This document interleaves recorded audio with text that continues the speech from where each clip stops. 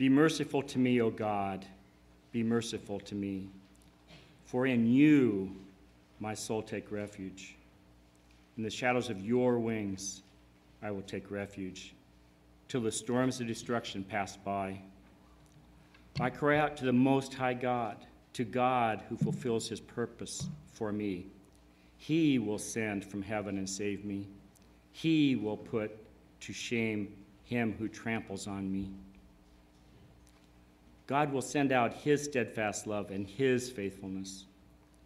My soul is in the midst of lions, and I lie in amidst fiery beasts, the children of man whose teeth are spears and arrows, whose tongues are sharp swords. Be exalted, O God, above the heavens. Let your glory be over all the earth. They set a net for my steps, and my soul was bowed down.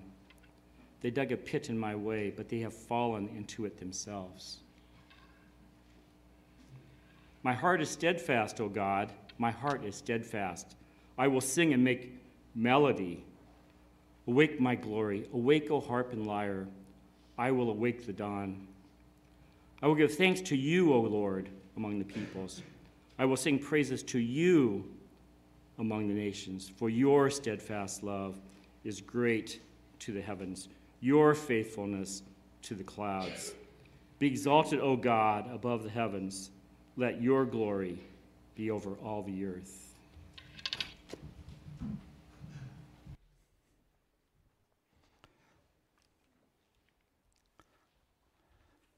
January 1st, 2023. Here we go.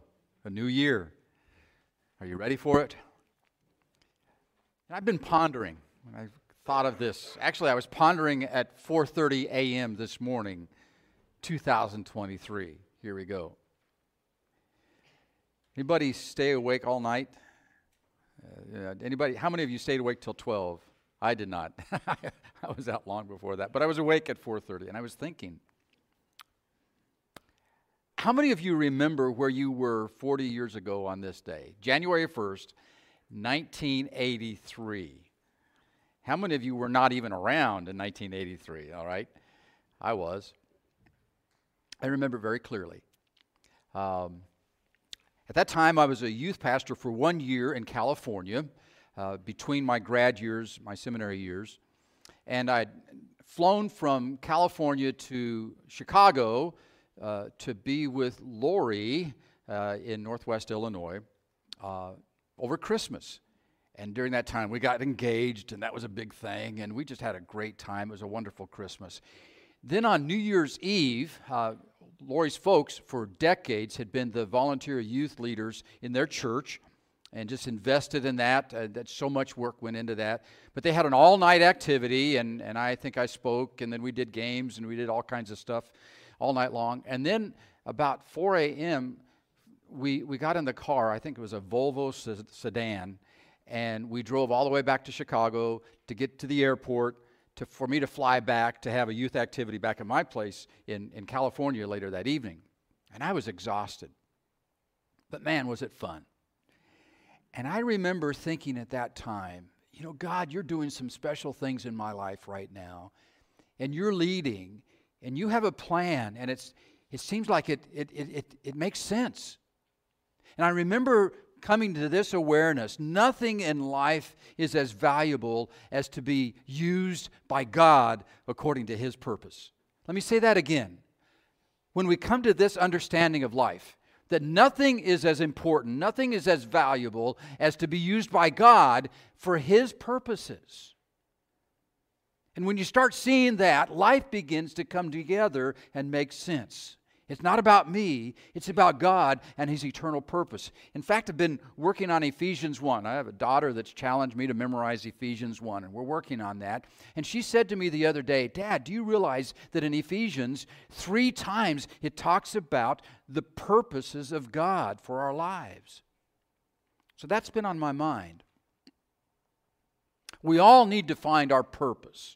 Each one of us, made in the image of God, is made on purpose for God's purposes. Follow this.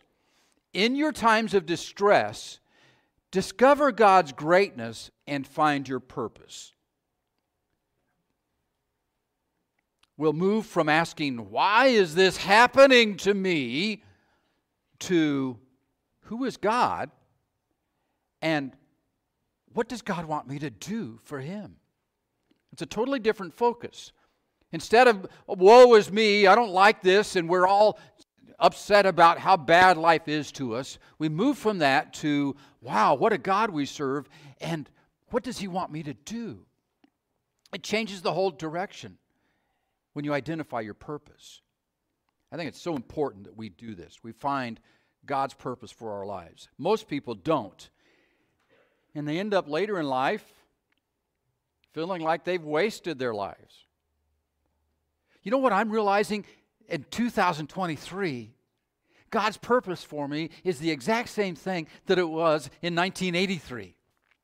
And I'm still excited and I'm pumped. I can't wait to see what God is going to do next, because there's an eternal purpose. There's a reason for it all.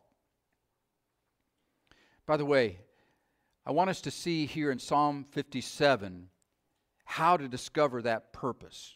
And this psalm will help us with that. And I also want to say this.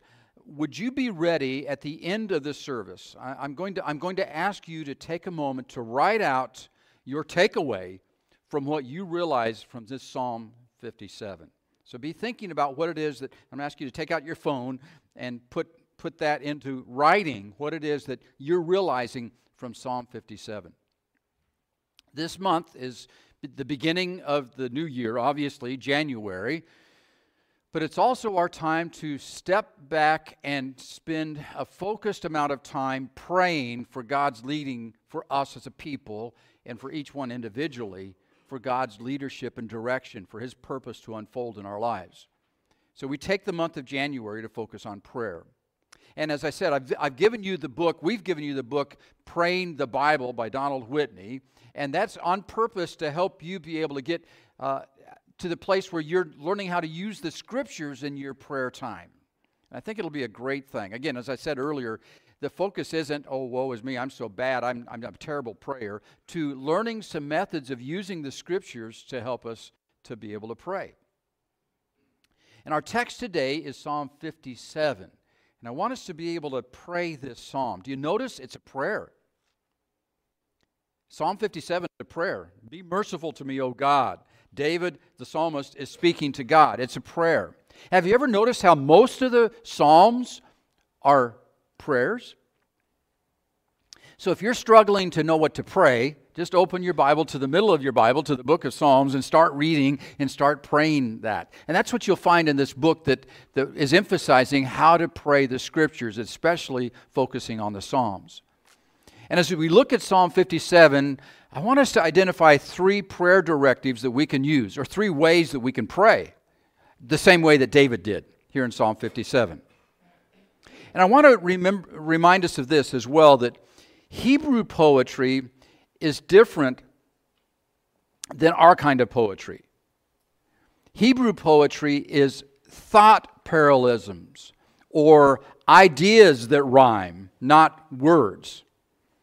In American English, we think of words having to sound alike.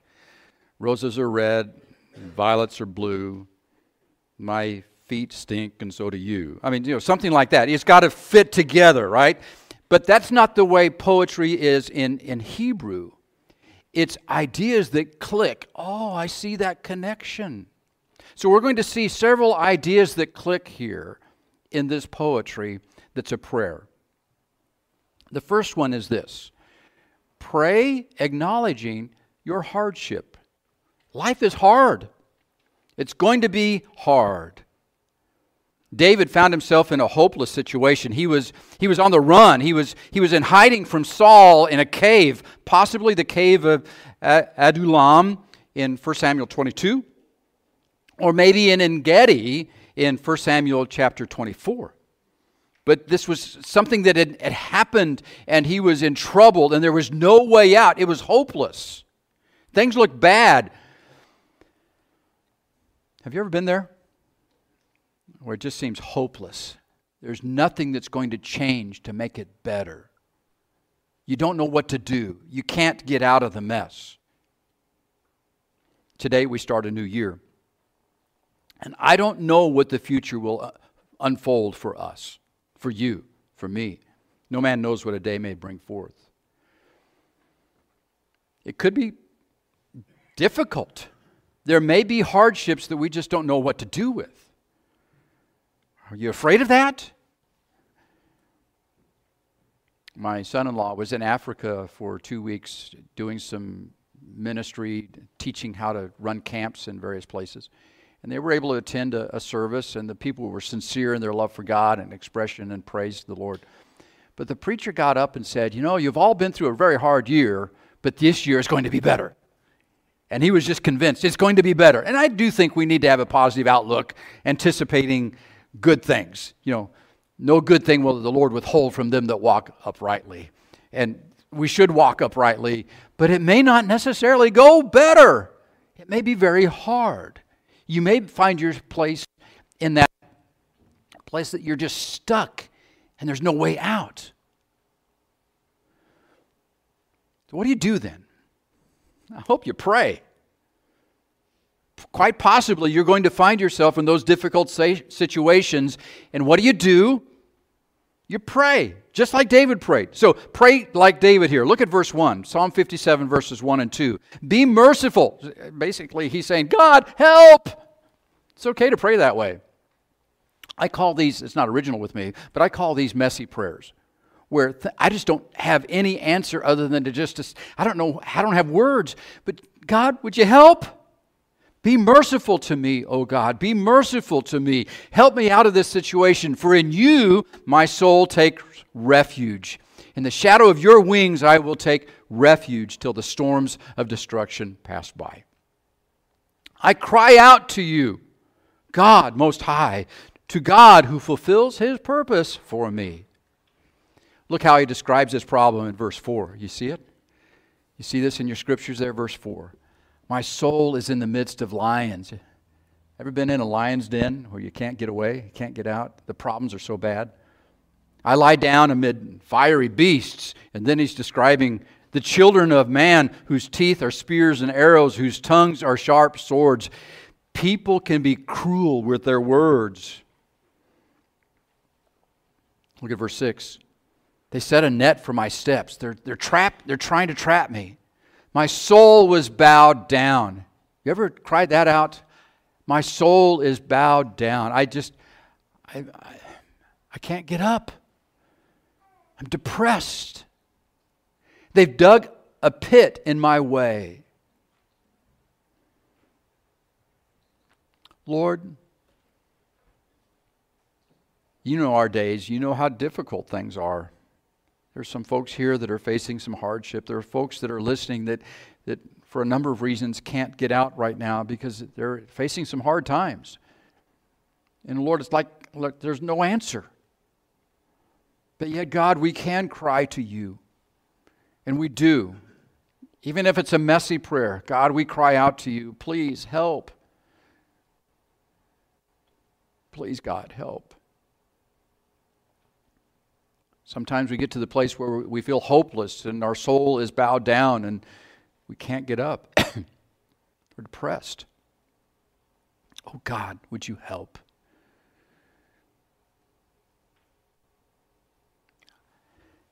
Sometimes we just don't even have words to know how to pray other than just to say, God, be merciful to me. Help me. Thank you, God, that you incline your ear unto our prayer and you hear our cry. You are an ever-present God who is always with us. We can cast all our care upon you, knowing that you care for us, and you hear our cry.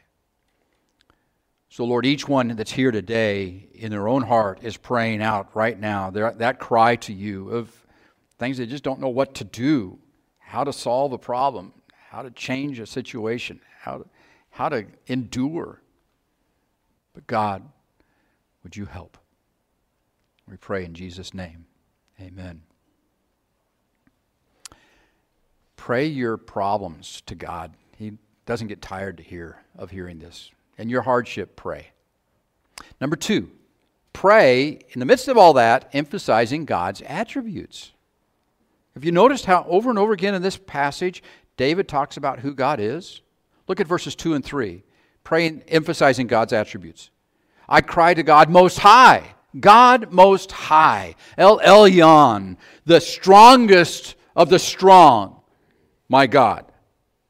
When we were in Africa a number of years ago, I just could not get over the singing of the people. And one of their favorite songs was, You are the Most High God, Jehovah. You are the Most High God. Are you convinced of God that way? Do you cry out to God this way as the one who is the strongest over all the trials, over all the things that don't make sense in life? He is the El Elyon. Abraham understood that truth, and so did Moses, and so did Nebuchadnezzar. They called out to El Elyon. I cry out to God Most High, to God who fulfills His purpose, or He completes me, is the idea of that wording. You find your fulfillment, you find your completion, your understanding of what life is all about in God. He's the one who fulfills His purpose for me. He will send from heaven, from the sky, and save me. He will put to shame him who tramples on me, that one who has me trapped, that one who has me scared.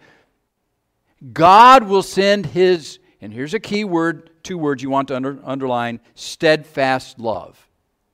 God will send His steadfast love. Would you underline that right now in your Bible? Would you make that, highlight that in your text there or whatever? And you want to have the word in the margin or someplace where you can remember this. That word steadfast love is that their word in Hebrew, H-E-S-E-D, hesed or chesed. And that's a word you're going to hear all over the place in the Old Testament, especially in the Psalms. This loyal love. I've said it often from this place, this pulpit, and I'll say it again. The most important thing you can get settled in your heart and your mind is that God loves you unconditionally forever. God loves you. Know that. He is steadfast in His love for you. Hang on to that. God loves you. I've noticed in life that there are all kinds of emotions that move us along. But it really can be boiled down to four basic emotions. Fear, resentment/anger, or hopelessness. Which one? Oh, and there's one more, love. Which one of those four dominate your life? Fear, what's going to happen? Revenge, anger, it's just not fair. Or hopelessness. I give up. It'll never change. But perfect love casts those out. And God's love is perfect. And He will always, always, always, always love you. And He's proven that in the gospel and in the Word and throughout all eternity. God is love. Look at verse 5. Be exalted, O God, above the heavens. Let your glory be over all the earth. Everything about life is all about you. Look at verse 10. For your steadfast love is great. This loyal love that you have for me is so great. It's to the heavens. Your faithfulness to the clouds. That word faithful, just as in verse 3, here in verse 10, that word faithful is our word, amen. This is true. You can count on it. That's our God. He is faithful.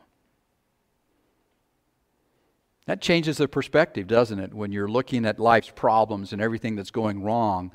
God loves me. God is faithful. I would encourage you over this next month or so, and you can do this, and there's a strategy in the book that you'll read that'll help you do this, but you can read through the book of Psalms in 1 month just by reading 5 Psalms a day or glancing at them. But would you look how often you see that word steadfast love or hesed and the word faithfulness? How often they go together. It's all over the place. Lord, remind us of who you are. You are our refuge. You do help us to abide under the shadow of the Almighty. You are our protector. You provide. You give victory. You heal. There's nothing too hard for you. You are holy, holy, holy. You are majesty and glory. You are truth. And all of these things, you are loyal in your love, steadfast, merciful. Great is your faithfulness, O God, my Father. There is no shadow of turning with you. You do not change. You do not fail. Your compassions are new every morning. Great is your faithfulness. We just want to say, praise God for you, for who you are.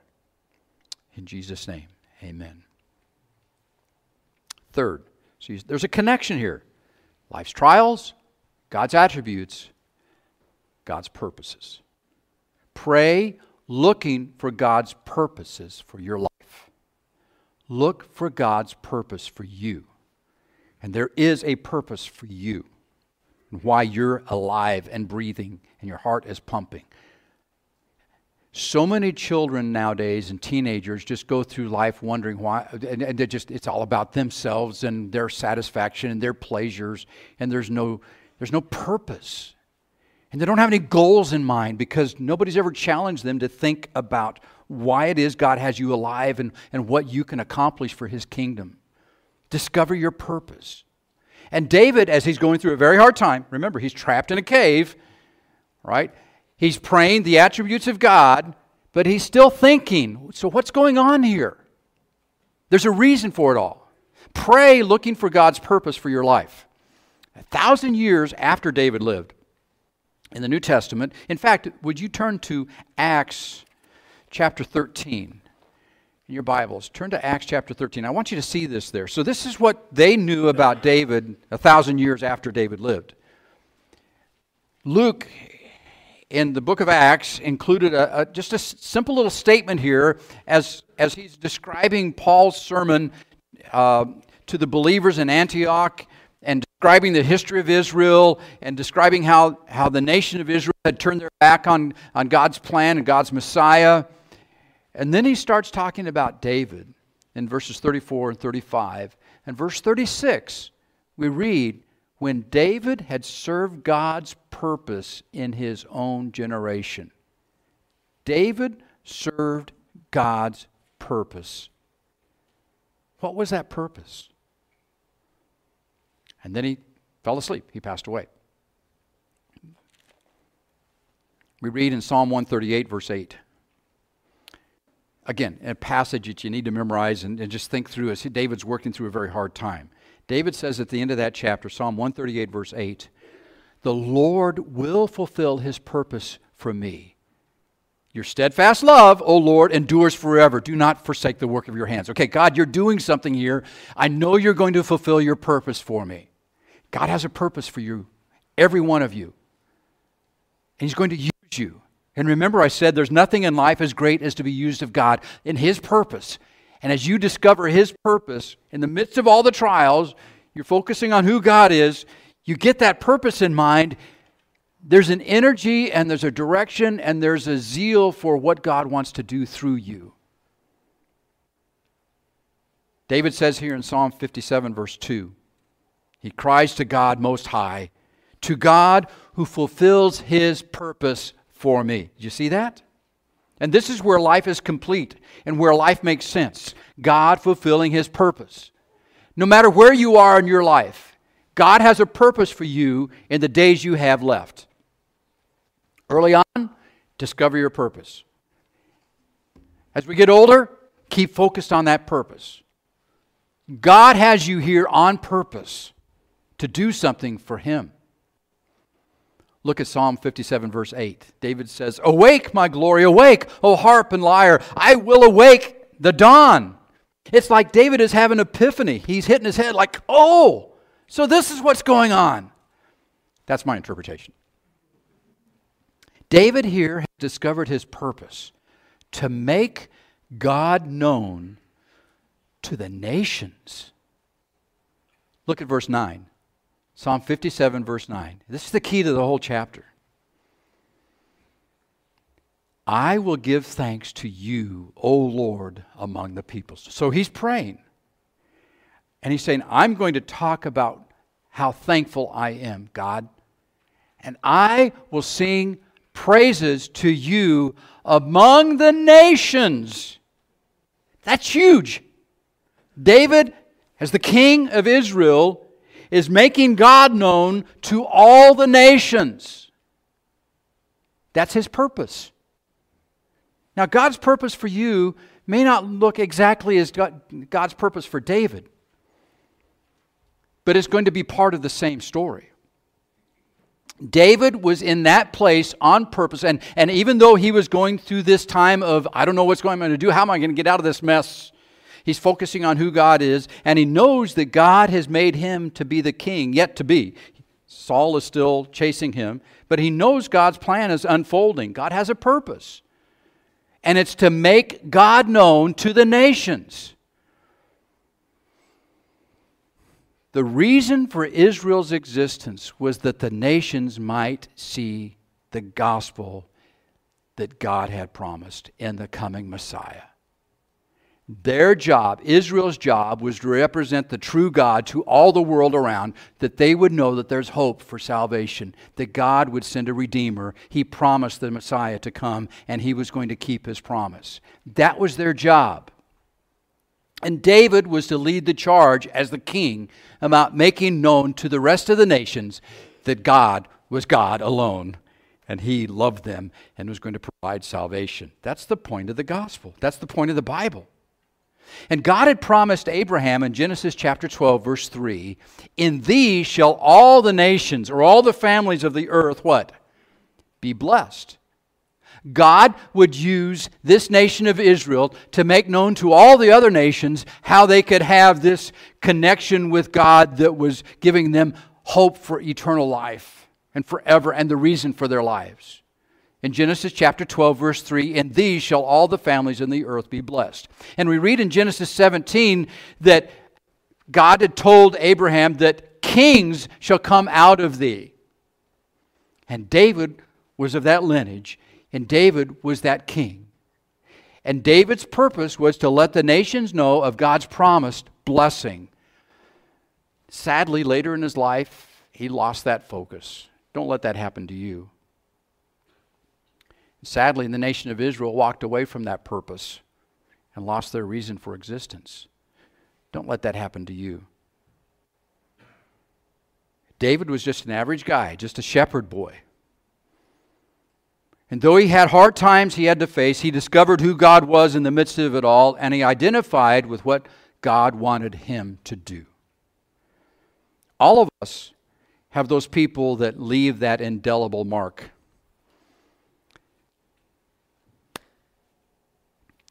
Let me share with you the story of one who did that for me. Bill Steese. An average guy with a great God who discovered his purpose for life.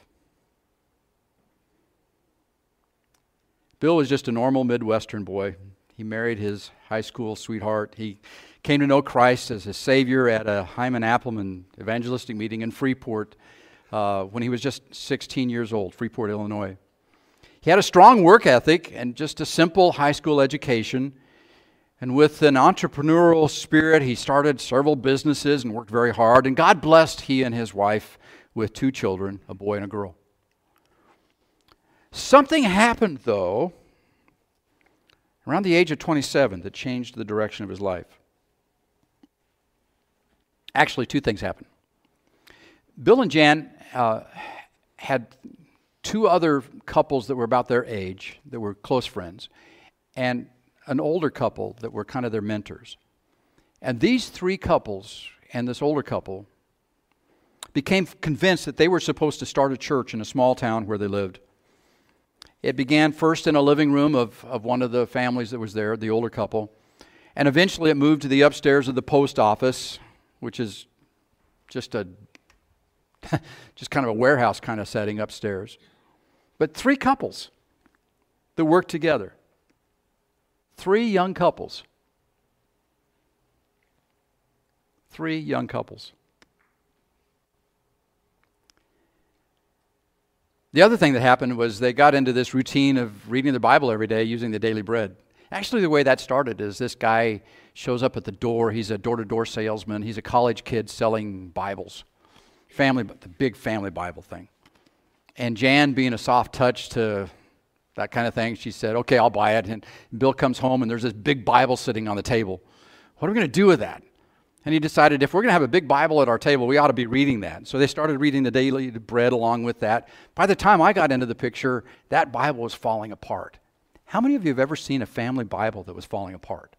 Well, it's just because every day they would go do that routine. But at 27, when he and his friends started that church in Shannon, Illinois, he became very convinced of what his purpose was. And for 60 years, he stayed loyal to that purpose, to make the Lord Jesus known through his local church to his community. And you could count on it. If the doors were open, he was there because that was his purpose. It wasn't that he had to be, but that's what life was all about. He was there.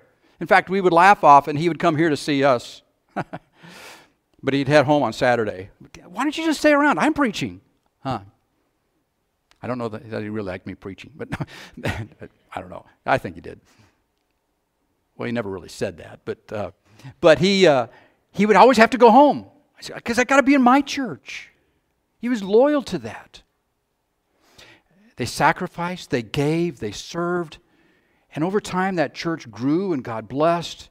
Eventually that little church grew to averaging 240 people on a Sunday over a number of years in a town of 800 people. And they were serving the Lord through their church because that was God's purpose. And they figured out ways to make God known through that local church. A month ago, at 88 years old, Bill entered heaven's glory. That day finally came, and he was looking forward to it. Amazingly, one after another, we started hearing stories that people were saying. An 80-year-old man stood up in church the Sunday after Bill went to glory and told the story of the day that Bill showed up at his house to share the gospel. He had been a drunk, drinking a lot. He was just out with the parties and with the cattle shows and so forth, and that was his life, and it was going bad. But that day, Larry and his wife, and eventually his son and 3 daughters, and eventually their families, they became followers of Christ. And now they're in the 3rd generation of followers. Another man stood up and said, Mr. Bill led me to Christ as a teenager when he was leading the youth group. That man is now 65 and still living for the Lord. Others spoke about how they discovered that their college bill had been paid. They didn't know who did it, but after searching around a little bit, they finally figured out, it was Bill and Jan. That happened over and over and over again. A number of people told stories about how Bill and Jan took them into their home, teenagers, when there was nowhere else to go. It was foster care before foster care was a thing. Another family that was doing some foster care faced a horrible tragedy dealing with their own foster care experience. And most people were kind of shunning them. Yet during that time, Bill repeatedly just showed up at their house to talk with them, to pray with them, to process what to do next. And they said they could have never made it through without that care during the darkest times. That was his calling. That was his purpose. People mentioned how he did whatever was necessary to help the church go forward, including leading the singing, even though he was tone deaf. Everybody else sang louder so they didn't have to listen to him.